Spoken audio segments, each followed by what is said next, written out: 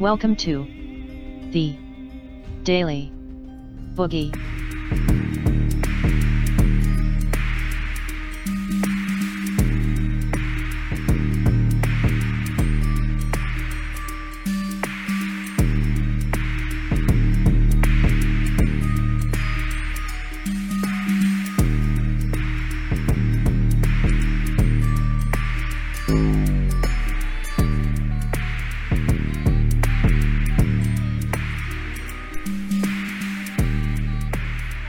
Good Tuesday evening, everybody. Chris McDonald with the McFiles broadcast on this Tuesday night, October the 9th, 2018. And as you can tell on the screen, we have got the one and only Boogie Bumper, my good friend from down under in Australia.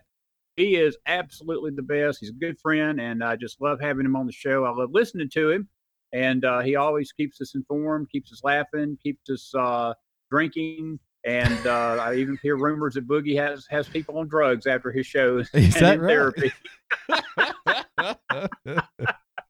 Well, I like to do what I can. I like to do what I can for the pharmaceutical industry, Chris, because we could all use that sponsorship, couldn't we? Absolutely, man. Absolutely. You know, I told James one night that he was a bodyguard of Tattoo, and he said it was a very short job that he had. So I don't know. I'm trying to figure out what your job has been. But anyway, International Man of Mystery. International Man of Mystery. International Man of Mystery. That's right. Austin Power down below. Hey, it's good to see you, my friend. It really is. Always enjoyed your chats, and every time you come on the show, we always have a good back and forth. And I know tonight's not going to be any different, my friend. Boogie, you told me something before we came on that had me laughing, and I almost choked up so bad I couldn't even start the show. But the Hillary Clinton comedy tour is on circuit now. Yeah. And Hillary is going around charging $750 to come hear her and Bill pontificate or whatever you call that word. I don't know what Bill O'Reilly used to call it, but this, I don't know. I'm going to not say the word right, so I'm going to stop trying. Anyway, to hear them speak. But it's amazing what Mrs. Clinton has come up with, that she basically in the first little event and was able to insult Theresa May and say that she was no Margaret Thatcher. And then she basically laid the gauntlet down even further, telling the Democrats not to be civil with Republicans. And I just want to know, when in the hell has Democrats ever been civil with Republicans? I don't think they've ever been civil, Boogie. But it is sort of comical that the price tag is so high to come hear two losers and liars speak. Yeah, I mean, this is a continuation of the behavior that we've seen from Hillary Clinton ever since she lost the election, right? And you'd have to think like, so you've had two unsuccessful runs at the presidency. You were beaten by Barack Obama, and then you were beaten by the guy that you claim is the worst president of all time. To make a sports analogy, Chris, if you're in a two-team division and you get absolutely trounced by the worst team, that makes you worse than them, right? She's arguably the most unpopular Democratic representative going for the presidency of all time. Democrats hate her. I just wonder who's going to be paying $750 large to line up and hear once again that the 2016 election was robbed from her, stolen from her, Chris. You know, this unjust, this terrible tragedy. It was the Russians, it was the sexists, it was the Islamophobes, it was the racists, it was all of the above. Don't you want to hear that again? Like, imagine telling your kids, sorry kids, no Super Bowl this year. We're going to travel to Vegas to watch Hillary moan about the 2016 election once again. $750. Yeah. I'll just tell you what I'll tell our audience what I told you. I think that's probably what she's charging Bill to have sex with her these days. I'm just saying, I'm just saying. But anyway, no, but Boogie, honestly, she is without a doubt one of the most polarizing figures we've ever had in American politics. And it's hard to believe that this lady's been on our landscape for nearly 45 years. I mean, if you think about it, going back to the late 70s when she was a law student, and basically involved with all these liberal causes, and then the Arkansas thing with her husband being governor, and then the first White House debacle with the the health care debacle, the Travelgate. I mean, all this stuff, and she's always had her hands, and they've always been dirty.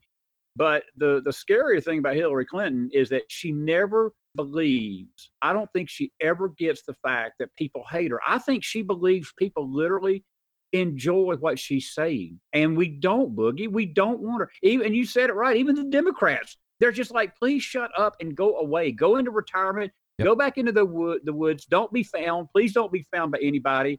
And, thank you for getting your, self thumped twice, once by Barack Obama and then once by Donald Trump. Look, that's the other thing. They had that election in 2016, Boogie, so thought they at least had it so wrapped up. They didn't even cheat.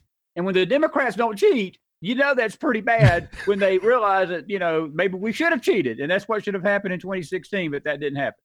No, that's right. And look, if, pardon me, when Hillary Clinton looks back on her life, now you said she's been in politics for a long, long time, okay? But what has she actually achieved? Remember she had that ghastly, what was it, the Hillary Health Act or something?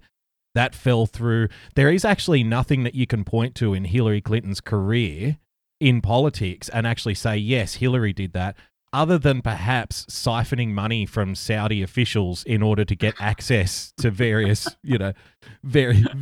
taking donations on behalf of the Clinton Foundation. Clinton Foundation.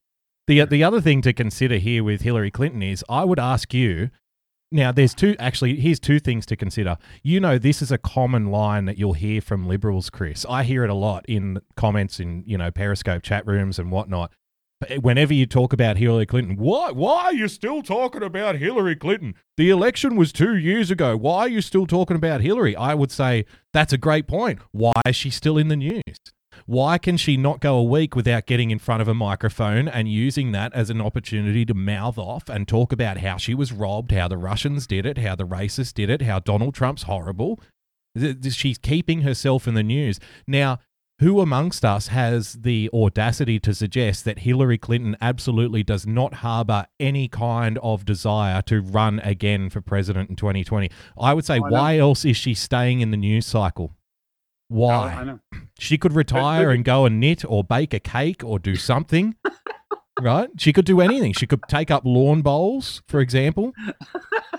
She would look great in her muumuu out on the greens at the local bowling club, but she's not. She wants to remain like a focal point.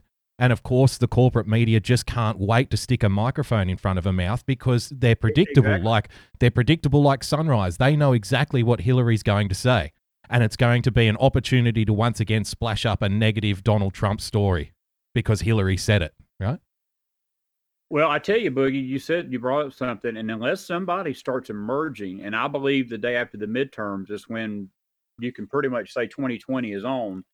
But right now, the only names being circulated out there are Joe Biden, Cory Booker, Kamala Harris, Elizabeth Warren, trying to stay relevant, maybe. But Hillary has got to look at this, and even Bernie. I don't think Bernie's a given. He's going to try to get back in there.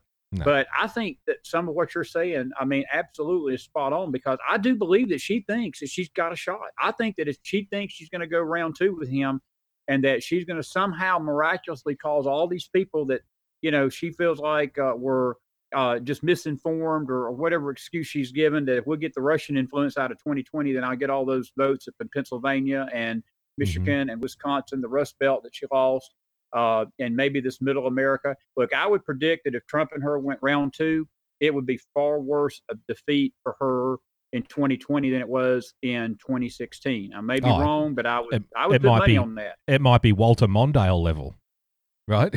But you took the words right out of my mouth. Look, Walter Mondale to this day, you think about what Reagan did to him in 84. Reagan even won California in 84. Mm-hmm. Yep. And that's the last time a Republican has won that state. And the only state Mondale won was Minnesota, and he barely won that, and that was his home state. And, it was – Minnesota's always been deep blue. Even though it sort of changed over the last few years.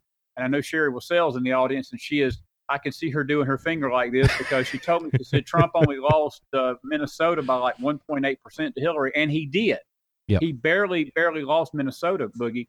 But I don't understand unless it's just, when you get, I look at it this way, Boog, when people are evil and their intentions are evil and they really are this narcissistic and they're this, I don't even know the word for them anymore, both Bill and Hillary both. I think that they just reached this crisis point that they crossed the line where all sense of reason leaves them, and they would be the first to go out there and do something like this and wouldn't think twice about it. Where most other people would say, I've gotten thumped twice. I need to just, like you said, enjoy retirement. I don't think that's in Hillary Clinton's mindset. I don't. I think that she literally is this narcissistic and this evil and this wicked. And I think that that the country wants that. And I hate to tell her that's not what the country wants. If they would have wanted that, we'd have elected her in 2016. It's a lust for power, isn't it? Because that's what I was looking for. The Clintons have had a taste. There's a great meme, Chris, which you would call a meme, of course. And there's a great meme, and it's a libertarian, and he's holding a globe like you might have on a desk in a science lab, and it says libertarians secretly plotting to take over the world and leave you alone, right? But this is not the Clintons. The Clintons have had their little dirty little claws on the levers of power at whatever level for the better part of 4 decades now. The other thing too is, pardon me, the thing to consider here is, although it sounds preposterous to us now that Hillary Clinton would throw her hat in the ring and go around again to try and become president, my question would be, well, how much power does she still have over the superdelegates? Because that's really the key to the kingdom in the Democrat Party. We know the selection process for the Democrats really goes against their namesake. It's very undemocratic. If you buy off the kind of pseudo mobsters of the power brokers of the Democrat Party and get those super delegates on board, you basically assured the nomination. That's what happened to Bernie Sanders, right? So if she still has an access, a pathway to victory, as they would call it, through those super delegates, and by winning a certain amount, because after that she only has to win a handful of states over her competitor with the super delegates in the bag, the Democrat rank and file may not want her, the members, like the party members, but if she gets those super delegates on board and then picks up, say, a California and a New York and a few in between, all of a sudden she's back there, and then we are talking Mondale. We are. I would welcome it. I would welcome it. Who do you think is a credible? Do you think is credible? I thought there's a woman in Hawaii which I think would be a decent challenge, and it's not Mazie Hirono. It's I forget her name, Tulsi Gabbard, right? Because she has a lot of that sort of anti-corporation, anti-1% stuff that flows through a section of the MAGA crowd. The only problem with her is she comes from Hawaii, and you can't win the presidency from Hawaii, right? You can't. There's no way in hell you can do it. So, and she's probably not that well liked on the right, but I think she's someone who could drag enough of those middle of the road blue wall states back to the Democrat Party. That's the thing I fear most, Chris, is, let's look at reality here. Donald Trump isn't the end of the process. Because Donald Trump wins and you get 2 Supreme Court justices doesn't mean you can sit pretty, put your feet up, enjoy a mint julep and, carry on for the next 40 years. No, the fight continues. The fight has only just started. And the Democrat Party are just one smooth-talking salesman away from whisking all of those hard-fought and won votes back to the blue. And you got to be on top of it. So I don't know who's credible on the other side. You mentioned Kamala Harris. I can't see her being successful outside of California. Cory Booker, I am Spartacus. I'm sorry, even against 300 electoral college votes, he's still not going to win. So he's not going to win. He can't win. Yeah, no, I don't think. Yeah, Cory's going to need more than Spartacus's 300 guys too. Or it was. I think he's going to need a little bit more than that. Absolutely. Boogie, let me ask you this, and you brought up something about the fighting, because it is. You said it perfectly. We on the mega side, and I've talked to several people about this, and they're all in agreement. We tend to get complacent, and I think that if Brett Kavanaugh and this whole mess that took place over the last 15 days, and it was such a powerful moment last night watching him get sworn in. And I was just so proud of our president, and I was proud of the fact that Donald Trump apologized to him publicly. I think that took a lot of character. It showed a lot of class. I think it showed President Trump ultimately didn't believe any of these allegations. He got slammed in the media for mocking. Well, can I just say, Chris, I don't want to interrupt, but can I just say, if you want to take the cynical political view as well, that's not a bad view, but if you want to take the cynical political view, it was also a high ground maneuver, which he knows is going to spark outrage from the left media, which is going to make it even further high ground. So he takes the high ground, apologizes for the debacle, which then sparks an outrage cycle in the press. How dare you? You've turned this into a political exercise. You've politicized this whole process, and then you keep the rage, you keep the story in the press, and you keep the rage for, conservative voters heading into the midterms, right? That's right. It's right. And I think that he hit such a beautiful tone. And I want to read what I tweeted out today, because it just sort of sums up what I want to talk about. But I said this, Boogie, early this morning. I said what President Trump did during the Minnesota rally wasn't mocking Christine Ford. It was an accurate reenactment. He quoted her. He only condensed it down from the 4 hours of bullshit that she spewed down to the essential quotes. Only a leftist, Boogie, would consider throwing your quotes back at you as mocking. Maybe it wouldn't be mocking if her entire testimony was a mockery all by itself to begin with. And then I added a little footnote. I said, my advice to you, Miss Ford, is go take your GoFundMe money that you have fraudulently raised and go get therapy for the problem that you are experiencing, because you felt like the president was mocking. I heard a lawyer say today that she got her feelings hurt.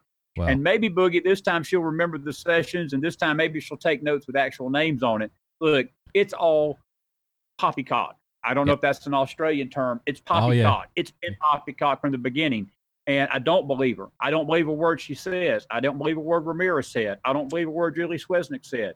It was all a political hit job. You know why I know that? Because guess what? Mainstream media has not talked about these women all week long. Ever since Brett Kavanaugh got confirmed Saturday, there's not been one network that has mentioned those three ladies' names anymore. They were done. They were used for what they were called to do. They've been thrown to the road. And look, I think personally, and I'll get your opinion on this, I believe Chuck Grassley needs to keep the pedal to the metal and get to the truth, because Brett Kavanaugh still is going to have that hanging over him a little bit as he sits on that bench. And with this threat of the Democrats wanting to impeach him for all stuff, I would call their bluff on it, Boogie. I would get them ladies under oath, and I would make them tell an FBI agent or tell some law enforcement agency their story, not the media, but talk to the cops, talk to the police officer, talk to people that they've got to lay a hand on a Bible and say, this is what happened. And then see what happens. I guarantee you they don't do it. But this stuff that Grassley was asking for, the notes from the therapist, the polygraph test and all that they didn't produce, I'd make them produce it. And I would show it to the American public and show this to be the fraud that it is. That's just Chris. No, I think there's, I agree with your sentiment. The sad reality is, and you know this as well, that would only be further evidence for people who are on the Republican side of the aisle. Because think about it, if you're prepared to believe an accusation so heinous as this one was, as the numerous ones were, without evidence. Look, see, this is the problem. You can believe, like, you're 100% well within your right to say, I don't believe her, I don't believe Ramirez, I don't believe any of it. And I'm in that boat, but I'm of the opinion, like, I don't believe it because you've given me no reason to believe it. If you produce something, right, if there's some kind of compelling evidence that I've overlooked somewhere, please feel free, bring it to me, and maybe I'll believe it. But unfortunately, that's gone wanting. Now, if you are somebody that's prepared to believe without question, without any kind of critical thought applied to the situation whatsoever, all of the evidence that's produced to the contrary is not going to change your mind because you've already decided with no evidence. So if Chuck Grassley comes out and says, look, we have these sworn testimonies, he's 100% innocent, he's in the clear, you know what Democrats are going to say. They're going to say, oh, this is a cover-up. This is rigged. They're making it up. Right? I mean, I predicted this. I saw comments on Twitter. When he came out and said, all four of my legal clerks are women, and this is the first time this has ever happened, and people were celebrating, I said, you watch. Liberals will come out and say, they'll just make snarky remarks. It'll be, yes, he's only got 4 women because then he can grope them. And what do you know? Then it comes up on Twitter. Oh, of course, a sexual predator would surround himself with young, vulnerable women. That makes total sense to me. These people are insane.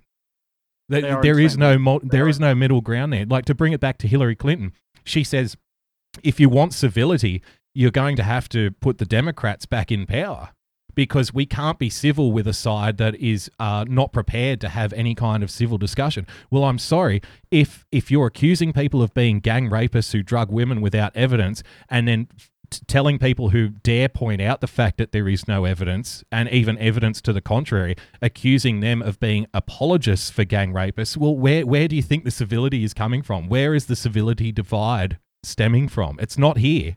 It's not this side, right? So it's just red meat to their supporters, because we're in a cycle now where, the 24-hour news cycle has been reduced to about 12 minutes. Every outrage is jumped upon and blown up, and the story just goes past people. I forget who said the famous line. What was it? A lie can get halfway around the world before the truth has got its pants on. That's right. That's right. A lie is sexier. A lie is more fun. And a lie, if it damages your opponent, well, unfortunately, we're in a time and age where, those people on the left are more than happy to perpetuate the lie because that lust for power. It's insatiable. They need to have it back. Boogie, I got a question for you. And I've done several shows over on Brett Kavanaugh over the last 2 weeks, and I've looked at it from the spiritual angle. I've looked at it from the political angle. And I'm just curious, and it don't really matter what angle you want to take this from, but in your opinion, why was there so much warfare over Kavanaugh? Do you think it was the babies? Do you think it was something else? Do you think? Because I know that they fought Gorsuch, but honestly, Gorsuch, it seemed like they had pretty much, they figured that Gorsuch was a 4-4. They didn't expect Kennedy to retire quickly as he did. They were willing to let Gorsuch take Scalia's place. They knew it was still going to be 5-4 with a sort of a moderate in the swing vote, because Kennedy would swing liberal sometimes, just like he would swing conservative. Kavanaugh won't be swinging liberal. I mean, Brett Kavanaugh is as conservative as it's going to get. And look, when Ruth Bader Ginsburg decides to go to her nursing home, and God only knows what that's going to look like. But look, you got Amy Barrett sitting in the bullpen right now, and she's going to make Brett Kavanaugh look like Bernie Sanders. The way looks at. Absolutely. A friend of mine actually said the exact same thing last week. He said, next up, we've got Amy Coney Barrett, and she makes Brett Kavanaugh look like a communist. So strap yourself in. Strap yourself in, Democrats. It's not going to get any better. I think you raise a very good point. They probably didn't predict the retirement of Kennedy, which, again, if you put yourself in the mind of a Democrat, that feeds their conspiracy narrative that, this is all set up. Kennedy was tapped on the shoulder so they can get a young person in there so they can control the courts for the next 40 years. But, I mean, this is what they talk about. This is what they mean. I think the attacks on Kavanaugh, look, the spiritual angle, I get it, but I just feel like I'm not the one that has the authority to speak on that, and it might be right, it might be wrong, I'm not sure, but I think that's something that people have to ask themselves. All I'm asking is just from Boogie's perspective. I mean, it don't have to be spiritual, it don't have to be you don't have to be political, but just from your personal part and looking from Australia, looking back into our country and watching what you've watched, Boogie, over the last 15 days, what is your gut why there was so much turmoil over him? And again, just an opinion question from your heart. Well, okay. Well, I think sorry if you can hear thunder here. There's a big storm going on here. Not a hurricane, though. You'll be pleased to know. I think the problem for Brett Kavanaugh was actually that he was second. It's a bit like the Buzz Aldrin syndrome. Okay, the first guy gets all the praise and the plaudits, and the second guy, he's kind of forgotten. They couldn't oppose Neil Gorsuch, because that was Donald Trump's first one. So if you think about it strategically, if you oppose Neil Gorsuch and you make this kind of warfare on Donald Trump's first pick, then you're seen as not giving the guy a fair go, right? You haven't allowed the process to take hold. If you let Neil Gorsuch go through and then oppose viciously the next one, you can say, hey, we're the good guys here. We let Neil Gorsuch go through, but we can't let this guy go through, and then you throw out all the fabricated accusations. Of course, the timing in regards to the midterms is key. If you can just push it out for as long as possible. Let's remember, what are we, about 27 days away from the vote now? Something like that? That's right. Okay, that's not long. That's 4 weeks. That I think a lot of them would have said, look, we just need to push and push and push and push and hope that it takes longer. And I don't think they were prepared for the fact that when they got the FBI investigation that they wanted, they probably thought, you beauty, absolute celebration, until they read the next line, which said it's going to go for a week. Because then the next narrative started, right? You'll remember, that's not long enough. Right. We need longer. We need longer to decide. So I think a lot of it was like we've spoken about the concept before, Chris, the Hail Mary play. We've got nothing else in the tank. We've got no other option. Now, it's funny you said, you spoke about, the stories. Now they've forgotten completely about the 3 women. You're 100% correct. And the story from the corporate media has just been turned. It's been twisted. It's been manipulated and massaged into just straight out gender war now. So it's no longer about the 3 women. The 3 women are just crucified as an example to the peasants by the Democrats, and then saying, okay, you know what? Look, the Republicans, they just hate all women. They don't believe any survivors from sexual abuse. They're going to overturn Roe v. Wade. They want to trample on women's rights. They want to drive you back into the 50s. There's your election story for the people making picket signs and marching in black balaclavas out the front of the Supreme Court, trying to claw their way in like an animal, right? They don't need any more than that. Well, I totally agree with you what you said, and I believe this too, Boogie. I believe that it was 2 things that was going on over Kavanaugh, in my opinion. Number one, I do believe it was revenge for Merrick Garland. Look, Mitch McConnell was Mitch is just north of me. I live in Tennessee. He's in Kentucky, just about 2 hours north of me, and he's always been a unique figure in the Senate. There's times when I've not been sure he's had President Trump's back. There's been times that I've thought that he's the biggest supporter of President Trump you could ever have. And again, he sort of weaves in and out of that sometimes. I don't think at the beginning he was on the Trump train, but I believe that even Mitch McConnell and even Lindsey Graham and a few of these other Republicans have seen that it's really a losing proposition, that if you're not going to get on the Trump train that got you into the station, that Trump train is going to leave you at the station, and you're going to lose, and you're going to lose big to your constituents, because the reason they're behind you is because they're behind him. And I think he's come around. But look, what he did in standing up to Obama there at the end of 2016 and not allowing the former president to put this liberal judge on the court was absolutely the right move to make. I don't care who you talk to. I mean, he did the right thing. And then when he did that, it ticked the Democrats off like it always does. And they think that, they brought it out a little bit in Gorsuch, but it just seemed like that was the other narrative with Kavanaugh, that this is payback for Garland, that we're going to make it miserable as hell on the Republicans, because they wouldn't let us have our Merrick Garland. So we're not going to let them have their Brett Kavanaugh, and I don't, and again, it's just politics in Washington. The other thing I do believe, though, and I do believe there was what you mentioned also, was the Roe v. Wade issue. The report came out tonight. They did a study this week. $120,000 passed from Planned Parenthood to every Democrat on that Senate Judiciary Committee that was questioning Brett Kavanaugh. And I do believe, Boogie, that there is a tie over the warfare over Brett. And you can call it spiritual, political, whatever you want to call it. It was a war. But I do believe the babies are at stake. And I do believe that there are elements in this country that profit from baby murder, Boogie, and it's sad. And they've always profited from baby murder. And, I'm not, this is not our spiritual show tonight, but there is a spiritual component to this. It's bloodletting over our nation, and it's bloodletting over the world, not just America, Boogie. It's all over the world that this has happened. But when you start playing Planned Parenthood into this, and they're giving $120,000 to the Senate Judiciary Committee, a light bulb comes on and says that makes total sense why these people acted the way they did. Well, doesn't Planned Parenthood get the bulk of their money from taxpayers in the first place? Exactly. So isn't that fantastic? You've got Christian Republicans being forced to pay for Planned Parenthood, which are then giving the money back to the Democrat Party. How many Republicans are aware that they're actually funding the campaigns of Democrats? Probably not many. Not many. Right. So that's a scandal. That's a scandal in of itself right there, isn't it? That's a scandal in of itself. See, I think a lot of people would say, well, maybe not a lot, but I think some people would say, look, okay, you want abortions, you're fine, you have your abortions, but I'm not paying for it. Because I don't think it is about women's rights, reproductive rights, if whatever they want to call it, however way they want to reframe what actually happens during the process. Okay, let's call it reproductive rights then, if that's what you want. I think a lot of it is about money, and it's the ability. And the Democrats have been very, very good at this.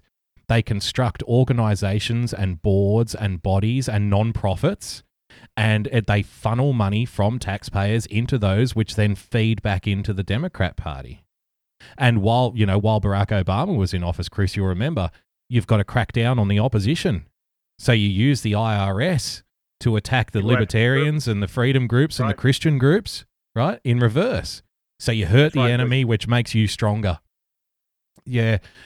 With the Merrick Garland issue and with Mitch McConnell, look, Mitch McConnell has his downsides, one of which was with the thing with Obamacare and his inability to force the issue when Donald Trump got into office. I mean, Mitch McConnell sent Obamacare to, the repeal of Obamacare to former President Barack Obama's desk. What was it, about 60-something times, 70 times, or thereabouts, something like that? And, of course, he knew that it wasn't going to get signed, so it's a safe thing to do, to gin up your support base, right? Oh, yeah. Remember that speech he made at CPAC? Like, we're going to stand, we're going to take down Obamacare if it kills us. Of course, that wasn't the case. That wasn't to be. No. So I think what Mitch McConnell and Lindsey Graham and a lot of the Republicans have seen now, might not even be a fact of being on the Trump train. It's the fact that Trump has shown you the way to win. He has shown, he has given you the cookbook. He has given you the recipe. He has given you the instructions. You see the outrage, you brace for the outrage, and you push through the bloody outrage. And you ignore the outrage, and you flip them off as you're driving past. Because everybody knows the Democrats. See, this has been the new media spin, hasn't it? Like, if you look at Salon, the New York Times, the Washington Post, Hillary Clinton is just a kind of robotic repeater of the narratives that either forced to her or she's forcing out to everyone else. We're too nice. We're the good guys. We've been the victims. The Republicans are the uncivil ones. So this is the new picture that they're trying to paint. Like, they would never do the same thing. Of course, Mitch McConnell, in regards to Merrick Garland, was only upholding precedents set by Joe Biden in the first place with George H.W. Bush when he tried to, in the last year of his presidency, which, before a presidential election, nominate someone to the Supreme Court. Joe Biden says, no, can't do it in the last year. So that's right. He was only upholding that rule. But I think now Republicans know, if you go hard, if you push through the outrage, we have evidence. Donald Trump is the evidence. There it is. You don't need any more explanation. Throw out your focus groups. Throw out your PR and your media teams who want you to suck up to the mainstream media. Sucking up to the mainstream media gives you nothing except becoming a target later on. They don't care how nice you are to Democrats. They don't care where you fall on certain issues. They want you to do what they want you to do. That's the nature of being an elected official. So now the Republicans know they have the confidence of the people. To hell with the media. Donald Trump has shown them that. So Mitch McConnell says, no, we're pushing him through. And you know what? If you don't like it, vote us out. Lindsey Graham says, Lindsey Graham was on Fox on Sunday the other day, Chris. He said, I've never campaigned against a colleague before in my political life. That's going to change. I'm going to go to all of these states and I'm going to go to all of these purple states and say, hey, do you think it's right to impeach a Supreme Court justice based on 5 allegations where we have no corroborating evidence? Do you think that's right? He's getting on the campaign trail. It's time for the Republicans to attack. You've got the ascendancy. You've got the momentum. Now you have to make the most of it. I mean, it's all well and good to have the ball, 20 yards out from the opposition's end zone for, 70% of the game. But if you don't score any touchdowns, it means nothing. Got to score. That's it. Got to score, Boogie. Hey, let me tell you this. Why would the Republicans care anyway about the feminists supporting him? Why would they care about the media supporting him? Why would they care about the left supporting him? The left's never going to support anything they do. Feminists are going to be angry. These women's groups, these left-wing groups, these abortion groups, all of these groups that are anti-American, socialist groups, whatever, this Antifa movement.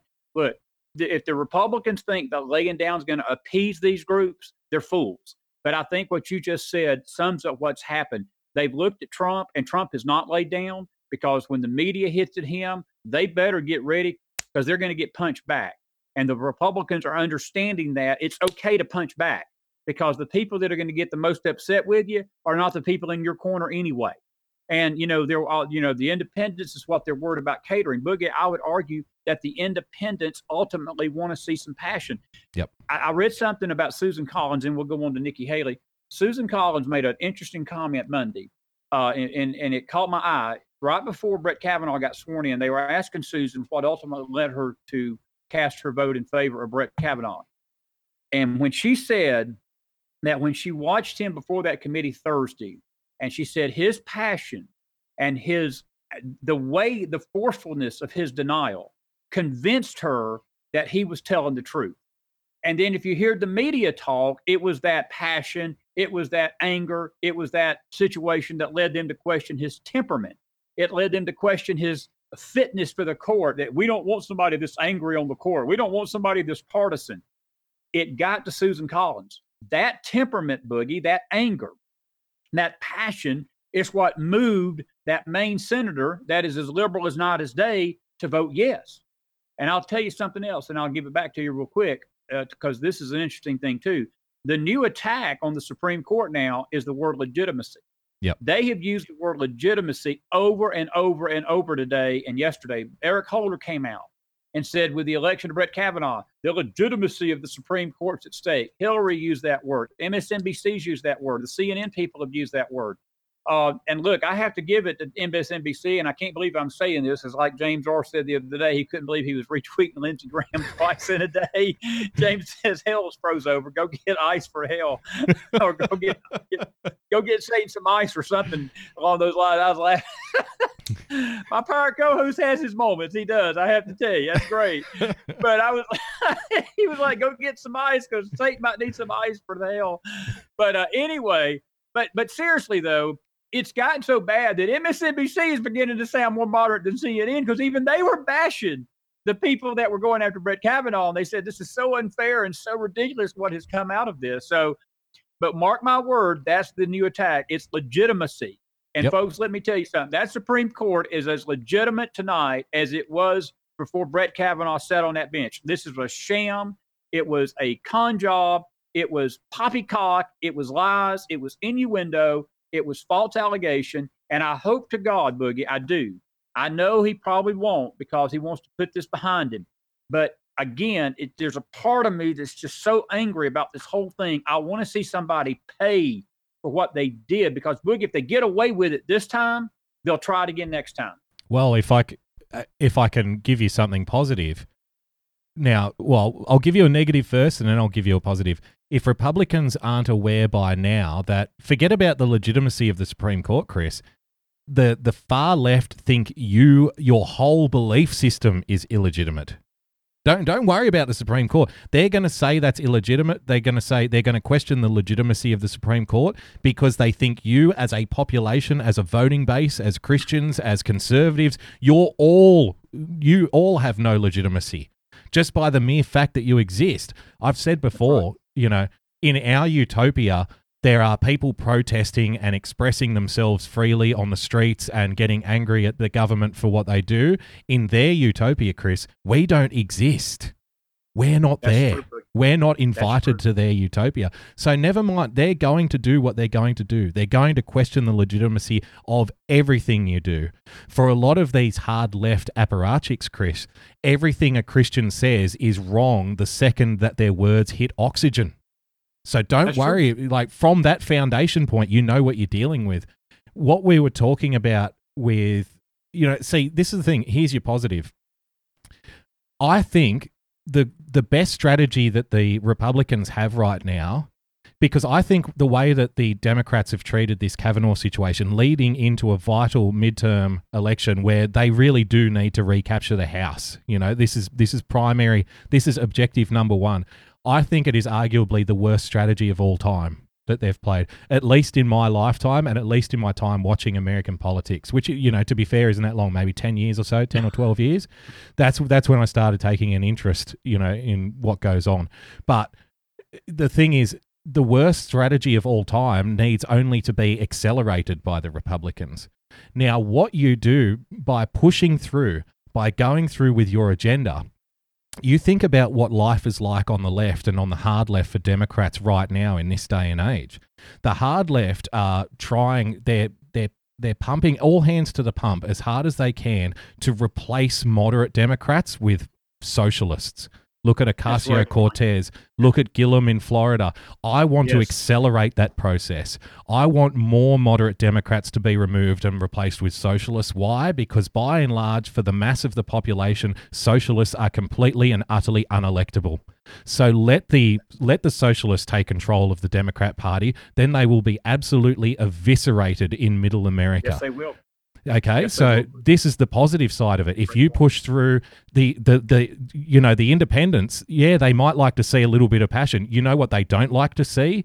Communists. Right? That's right. They don't like to see people shrieking on the streets, attacking people with bike locks, smashing people's cars, trying to scratch their way into the Supreme Court. Most people are embarrassed to be associated with that kind of behavior, whether they're on the left or the right. It doesn't matter. That is the extreme fringe. So the more that the Republican Party actually does what their base wants them to do, the more solidified that unit becomes. See, look, the Democrats have done what Donald Trump himself couldn't even do. They got the Never Trumpers on board. They've now brought the Never Trumpers into the fold. It's a miracle. It's a miracle. It's like walking on water. For 2 years, it is. For 2 years, the Never Trumpers were working in the background to oppose Donald Trump's agenda and oppose his philosophy and oppose his mode of politics. They are now convinced that the Trump way is the only way. Congratulations, Democrats. You just created a unifying force to fight against where it hasn't been before. And what happens then? The Republican Party gets more solidified with its base. It becomes more popular with independents. Why? Because the alternative you can see screaming and screeching and wailing and attacking people on the street. So they're only fueling their own demise. And when they fuel their own demise, they create, a power vacuum within their own party. Moderates get turfed out because they're acting too nice, allegedly, according to the New York Times. They get replaced with hardcore left socialists who are only appealing to 20% of the base. They get elected because most Democrats don't want to vote in the primaries anymore because they feel like it's a waste of time. And then when the socialist is up against somebody who actually does what they say in the mold of Donald Trump, they get absolutely wiped out in the general. That's right, Boogie. Perfect statement. And speaking of Gilliam, I grew up in Tallahassee, Florida, actually, just north of there, and I worked in Tallahassee. It's the capital city of Florida. And Gilliam, there's a lot of things that are out there about him that he mismanaged that city. There's a lot of corruption, and he's going to get killed. He's going to absolutely get slaughtered in the race against DeSantis, and for good reason. But again, the fact that he won illustrates what you just described. That's the direction the Democratic Party is going to. And again, I'm not going to stop them because it's like watching your enemy go off a cliff. I am not going to put a roadblock up. If they want to go off the cliff, it's like the road runner. I'll tarmac the road myself so they get an extra 5 miles an hour. You know what I mean? Let's make it quicker. Let's oil those wheels up. Yeah. All right. Give the horse a smack on the bum. Get it running. I'm with you on that one, buddy. Absolutely. Hey, man, we got about 15 minutes or so. I'm going to spend the last segment on the other big news of the day, and that's the sudden resignation of Nikki Haley. And I know the media tonight and even these asshole Democrats, they're trying to paint this as the Trump White House being in chaos.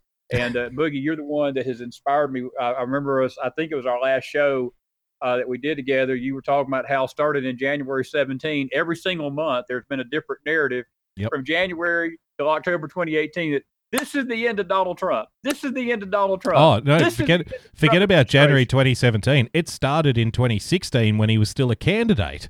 They were saying, absolutely. remember, Absolutely. like the That's Billy what Bush it tape. The Billy Bush tape. This election, the guy, I forget the guy's name, the idiot pundit on CNN. This election is over. Donald Bob Trump Beckel. cannot Beckel. win from here. Yeah. Right? How do these Bob people Beckel. still have jobs? He It's don't. incredible. Actually, Bob don't. He got kicked He off doesn't. Fox for Does he drinking. really? So, yeah, he didn't have a job no more. For drinking. But, I'd be you know, drinking it's too funny. after that. I'd be drinking too I after would that too. experience. That's the truth, buddy. Yeah, but Menendez came out tonight and he was like, "This is a signal that our foreign policy is in a shambles." Not speaking, Bob, that you just beat corruption charges by mistrial or a hung jury, and you're going to probably spend your next freaking years in jail. He was the one that called the FBI investigation bullshit, and being a smartass last week too. But I wanted to ask you about Nikki because it's the truth of the matter tonight. Don't listen to all the media folks. The truth is Nikki told President Trump this 6 months ago that she was going to resign. They handled it perfectly. I felt like President Trump bringing her into the Oval Office today, having the joint press conference, making the announcement together, I think was well handled. Look, it's not a secret. It's not like a news flash. Nikki Haley didn't agree with everything that President Trump did or said. Yep. She didn't agree. She didn't agree with him everything that he said before, and before we ran. And she sure didn't as his Secretary of State. But I will tell you this: I do believe that it was always an odd fit. I looked at her almost like I did McMaster. And I looked at her like sort of Tillerson, and I didn't. I don't know. It was always a weird fit to me. But when I heard the news today, I wasn't that unhappy about it. I wish Nikki the best. I do. I think she was a decent ambassador for us at the UN. But what's your thoughts on that? How did you see it today when you heard about all that? Well, look, I didn't know a lot about Nikki Haley before she took the job, but I did know from afar, from the outside looking in, that big sections of the MAGA community weren't happy with her being in that role because of, like, things that you mentioned, those different points of views when it comes to things like immigration, globalism, integration of various governments and these unelected bodies, which, in a kind of backwards way made her perfect for the UN role, really.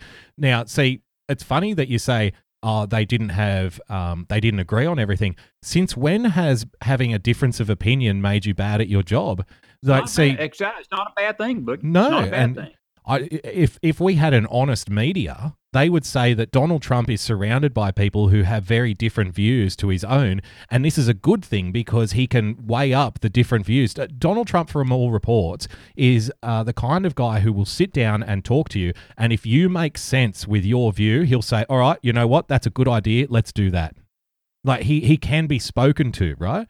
Whereas, I don't understand why the corporate media has this, this insistence that politicians have to act like dictators. That's the ironic thing. They accuse Donald Trump of being a dictator, yet he's probably the one that is surrounded with the most differing views, than any president over the last. Exactly.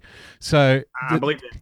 Now, the thing is, she can have a difference of opinion on various topics, but from what I could see, from what I could gather, she fought very hard for the Trump agenda in the UN, and she was a warrior for his ideas. She stood up to the UN, especially when it came to the Jerusalem issue, especially when it came to Trump's negotiations with North Korea, especially when it came to prosecuting the case against Iran, when everybody else in that cauldron was telling her it's wrong, Donald Trump's an idiot, don't listen to him, he's got no ideas of his own. She actually pushed through and did her job. Her job is to represent the agenda at the UN, and she did it with aplomb, from what I could tell, regardless of whether she disagrees or not. And I think that is a marker of somebody who is highly competent and understands that the role they're being hired to do. The other thing is the corporate media wants to try and spin these resignations and these movements of people in and out of various roles like it's some kind of confusing, chaotic environment in the White House. Donald Trump has said from day one, there is absolutely no mistaking it whatsoever. The corporate media is lying to you, believe it or not. There is no mistaking it that Donald Trump has said, the way I treat these roles is I bring somebody in, they do a job for a certain amount of time, and then when I need a new direction, I change the person because everybody has special abilities and special skills. The right man or woman for the right job at the right time, and then you're gone. That's the way it works in corporate America. For some reason, the corporate press likes to perpetuate the defunct and plainly wrong idea in politics that the political class have created. Once you have a job in politics, you have a job for life. No, that's not the way it should be. I'm sorry if you guys have got addicted to the gravy being pumped into your vein on the train for the last 50 years, but the taxpayers have had enough. So because you get appointed to this role, look at these appointees in the last 30, 40, 50 years, Chris. They get in there. It doesn't matter how bad they are at their job. They never lose it. Donald Trump doesn't work that way. That's not the way he works as a businessman. You come in, you have to do the job you're asked to do. If you can't do it, if you can't fulfill the requirements of the role, we kick you out, we get somebody else. If you do come in and do the job for a certain amount of time, when your job is fulfilled, we move you on and we bring somebody else to do a different job. That's the way it works in real life. The political class for too long have had this, kind of protected existence, which isn't market facing, where they think they can come in and once they're on the gravy train, they're there for the rest of their days. Those days are done. Those days are over. And the sooner they wake up to it and the corporate media that perpetuates this myth wakes up to it, the better for everyone, I think. Totally agree, buddy. And, again, the other thing that sort of stuck out to me today is she's agreed to stay on to the end of the year. She's going to work with the president on finding a replacement. I think Dina Powell's name's coming up. Trump was joking with the reporter, said that he would nominate Ivanka, but they would accuse him of nepotism and all that stuff. And look, if Donald Trump nominates the Apostle Paul, they would find something wrong with his nominee, Boogie. Look, I think I'm going to just throw my name in there, and that way they really will go after some skeletons and say, hey, Chris McConnell, come on, bring it. It wouldn't do for me to be at the UN. I wouldn't last a day because I would be laying the hammer down every day like Nikki Haley was. Yeah. But I'm going to just say this in defense of Nikki. Again, while I was never a big fan of the choice, once she got in there, I do believe she has done a more than substantial, admirable job as our UN ambassador. I tell you what, she has been the toughest UN ambassador we've ever had against the Palestinians and against this Islamic threat. Look, Susan Rice was a joke, and to have Nikki Haley in that role compared to the UN ambassadors we've had, like, and I can't think of the Powers, Samantha, the redhead under Samantha Powers. I mean, what a joke! John Kerry, what a joke! Yep. I mean, it was ridiculous, and it was the apology tour. It was the apology tour, man. And it was refreshing these last 2 years to see somebody up there not apologizing, but basically laying the hammer down to these rogue nations and saying, you either get on board or something. If you want to be our friend, you can be our friend. But if you don't want to be our friend, we'll be your enemy, and we'll be good at being your enemy. We don't care. Well, how about this, Chris? How about this? Sorry to interrupt. How about a word of warning for those on the left and the corporate media who are celebrating this as some kind of weird pseudo victory that they had no part in? How about a word of warning to them? Have you considered the fact that Nikki Haley was actually the soft option? And what about the next person we send in there might double down and be twice as hard and might argue twice as strong for the Trump agenda. Now Trump is solidified. The midterms are coming up. Like if there is a successful midterms for the Republicans, I think it's time to turn the screws. I think Trump knows it because he'll have the momentum, he'll have the numbers at home, he doesn't have to worry too much. Remember, he's in a delicate position with a 51 only majority in the Senate. So he has to, if it goes up, look out. Because the next appointee to the UN might be twice as hard. We might send. What's that sheriff? What's that sheriff's name? Joe Arpaio. No, not the other. There's another one. There's another one who is going David to. Clark. David Clark. Yeah, let's get him in there. Let's get him in there. Rootin' and tootin' David Clark. With his 6-shooter on his side. I James R. myself. I think James R. makes a good UN ambassador. But you see my point, though, right? So what if Nikki Haley was the one to, just kind of do her job, do her role? Maybe Trump can see. We don't have access to the internal polling numbers of the Republicans. The way that I'm reading the Republicans lately with the confidence of Lindsey Graham, the confidence of Mitch McConnell, the confidence of Donald Trump, it suggests to me that they are strong. When you look at the other side, if they're really was a blue wave, Chris, Barack Obama would not be out there campaigning. If there really was a blue wave, you wouldn't have Joe Donnelly being quoted in AP Reuters saying, "Hey, I'm a Trump guy." He's now using Trump slogans in Indiana. That was reported today. So if there was a blue wave, he wouldn't be doing that. He'd be pushing the Democrat line because that's the blue wave line, right? So it's clearly BS. It is BS. And let me say this to my audience tonight, Boogie. When you go vote to those polls, I want you to remember this shit show that you've seen the last 15 days in this crap show. Excuse my language. But I'm telling you, folks, the Democrats need to pay a price. Joe Donnelly needs to pay a price. If he's such a Trump supporter, why didn't he vote for Brett Kavanaugh? If he's such a Trump supporter, why hasn't he voted for the wall? By the way, Kevin McCartney introduced a bill today for the full funding of Trump's border wall. So, Mr. Donnelly, if you're so Trumpish, why don't you get behind Kevin McCartney's bill? Kevin's in the House. I'm sure this bill will come to the Senate. I'm sure we can count on your vote in the Senate, Joe, for passing that bill. That's right. Put the pressure on. Put the pressure on. Put the pressure on. Hold your breath. It ain't going to happen. Boogie, that's the problem with these Democrats, and we got to wrap this up. That, I've got one down here in Tennessee campaigning the same way. Phil Bredesen, he's going around the state telling everybody that if he's elected over Marsha Blackburn, the Republican Senate nominee, that he's going to be in the middle, that he's going to look at things that he agrees with the president on and vote with the president, and those things that he don't vote, that he's going to vote. The Democrat, that is the biggest lie. They lie. They never do that, Boogie. They never do that. It's always going to be the left wing, Chuck Schumer wing that they're going to vote with. That's just the Doug Jones in Alabama did it. Yep. When he beat Roy Moore. And look, you got to vote Republican, folks. I don't care if your candidate's not perfect in November. It's about the balance of power. Vote red. Vote red. Vote red. Red for R is Republican. And look, we'll fix the rhinos during the primaries next go around. That's why we have elections. We can't weed out everybody at once, but we can get them out one at a time. But you got to vote Republican. This House cannot be given to the Democrats. The Senate, I believe, Boogie, has got a real good chance of being a 58-42 Republican majority. I really believe we've got 5 or 6 seats that are going into the Republican corner that are Democrat. I don't know of really many Republican seats out there that are that vulnerable. We thought Tennessee might be vulnerable, but not anymore. Marsha Blackburn is just pulled away here in the last few weeks simply because of the Kavanaugh effect. But people have got to vote, Boogie. It's that important. And look, James R., I've said it. You've said it. I've heard other shows say it, that this is the most important midterms of our lifetime for many reasons. The momentum that we got in 2016 with this election of Donald Trump can be stopped right in its path if people don't get out and do what they're supposed to do. And that's pray, and that's get out and vote. We got to vote red. And I'm like you, if there was a blue wave coming, they wouldn't be pulling their big socialist guns out to get that left wing of the base fired up. But Boogie, I've always found this, and I'll give it back to you.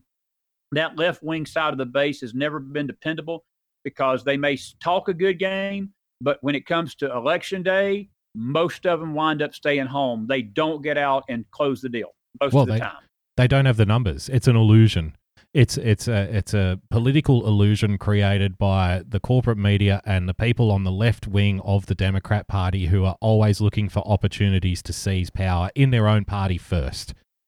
The war that goes on within the Democrat Party, it's a factional war. And trust me, the ultra left wing of the Democrats hate the moderates more than you hate the moderates. They hate them. They see them as weak. They see them as, not effective enough. But the reality is that the fringe left of the Democrat Party is very small in number. And especially, look, where do you think there was a story that came out the other day, Chris? 800,000 new registered voters. And of course, it was by a place called Rock the Vote. So I went on Rock the Vote's website and I saw this is about racial justice and climate change.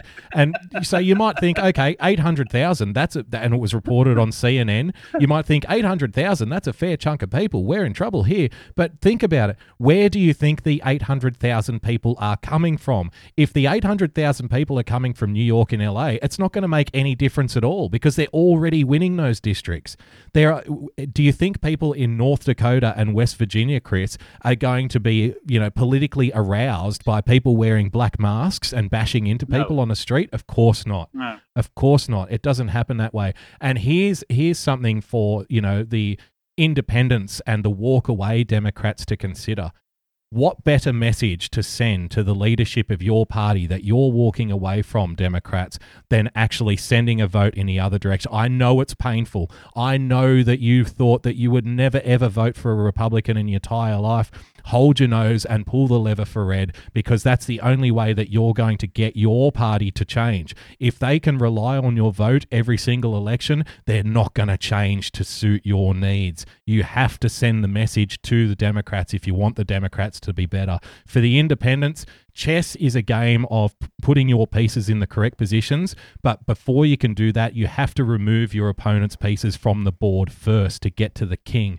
So if you want to take those pieces away, if you want to deny the opposition, the control of the chessboard, you're going to have to remove those pieces. For the independents, that means voting against them. It doesn't mean staying home. It means actually sending a vote in the opposite direction so you can take one of their pieces off the board and replace it with somebody that isn't going to destroy the country. Boogie, I couldn't say it better, buddy. And I wish I could keep you another hour. Our time is up tonight, but I just want to tell you, thank you so much. This is, when we get together, the time always flies, my friend, and it flies for a good reason, because it's easy to talk to you, and you've got such a good insight. And that laugh is contagious. I wish I had it. I wish I could speak Australia, and I never would close my mouth. And everybody in the chat room clapping their hands and saying, "Thank God Chris ain't Australian, because we need him to shut up sometimes." So, anyway, bloody mate, that's British. That's not my Australia. I got to work on that. That's close enough. It's close enough. Don't worry about it. It's fine. All right. Well, I got to put my hat on. I tell Boogie, I got to use my prop whenever he's on, since he's in the dark. So I'll go very with my dapper. dark hat. Looking very good. Looking a little Humphrey Bogart over there. Hey, I got to ask you one question before I leave. How did you guys celebrate Halloween down in Australia? Do y'all dress up and go trick or treating down there like we do? I tell you, you may not like this, and I may upset a few Americans in the audience. We generally don't celebrate Halloween, and when kids do celebrate Halloween, we swear at each other in Australian slang and say, "Look at these idiots taking up American customs." This is Australia. This ain't America. You're not getting any candy here, mate. I can see you doing something like that, Boogie. I can see you with a sign out that says, go to next door, go to somebody else's house and get your candy. Get your free candy somewhere else. I give them cigarettes. That way their parents never send them back.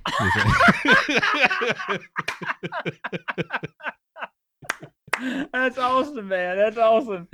All right, my friend. We appreciate you, Boogie. We'll be having you back on soon. And one of these days we need to get you and James back together on the Pirate Show. We always have a good Pirate Show on Friday night, but this has been great tonight, my friend. Thank you for jumping in and doing this with us. We always appreciate you down there. Be safe in those storms. Let me say this before we close out tonight. Our prayers tonight for the Florida Gulf Coast. That's near my home. Tallahassee, Florida, South Georgia, Southeast Alabama. That whole area is under the gun tonight with this hurricane coming up the Gulf. It's a powerful storm. Please be safe. Buckle down the hatches. If you've not made your preparations to get inland, you probably are a little late. You need to get on inland tonight. This thing's coming in tomorrow. It's going to be very bad down there. Be safe, my friends. And Boogie, you be safe down there in your weather too, down under. We've been talking to the original Boogie Bumper, the one and only. It's been a great chat. We appreciate you guys joining us tonight here on the McFiles. Same bat time, same bat channel. I will tell you this.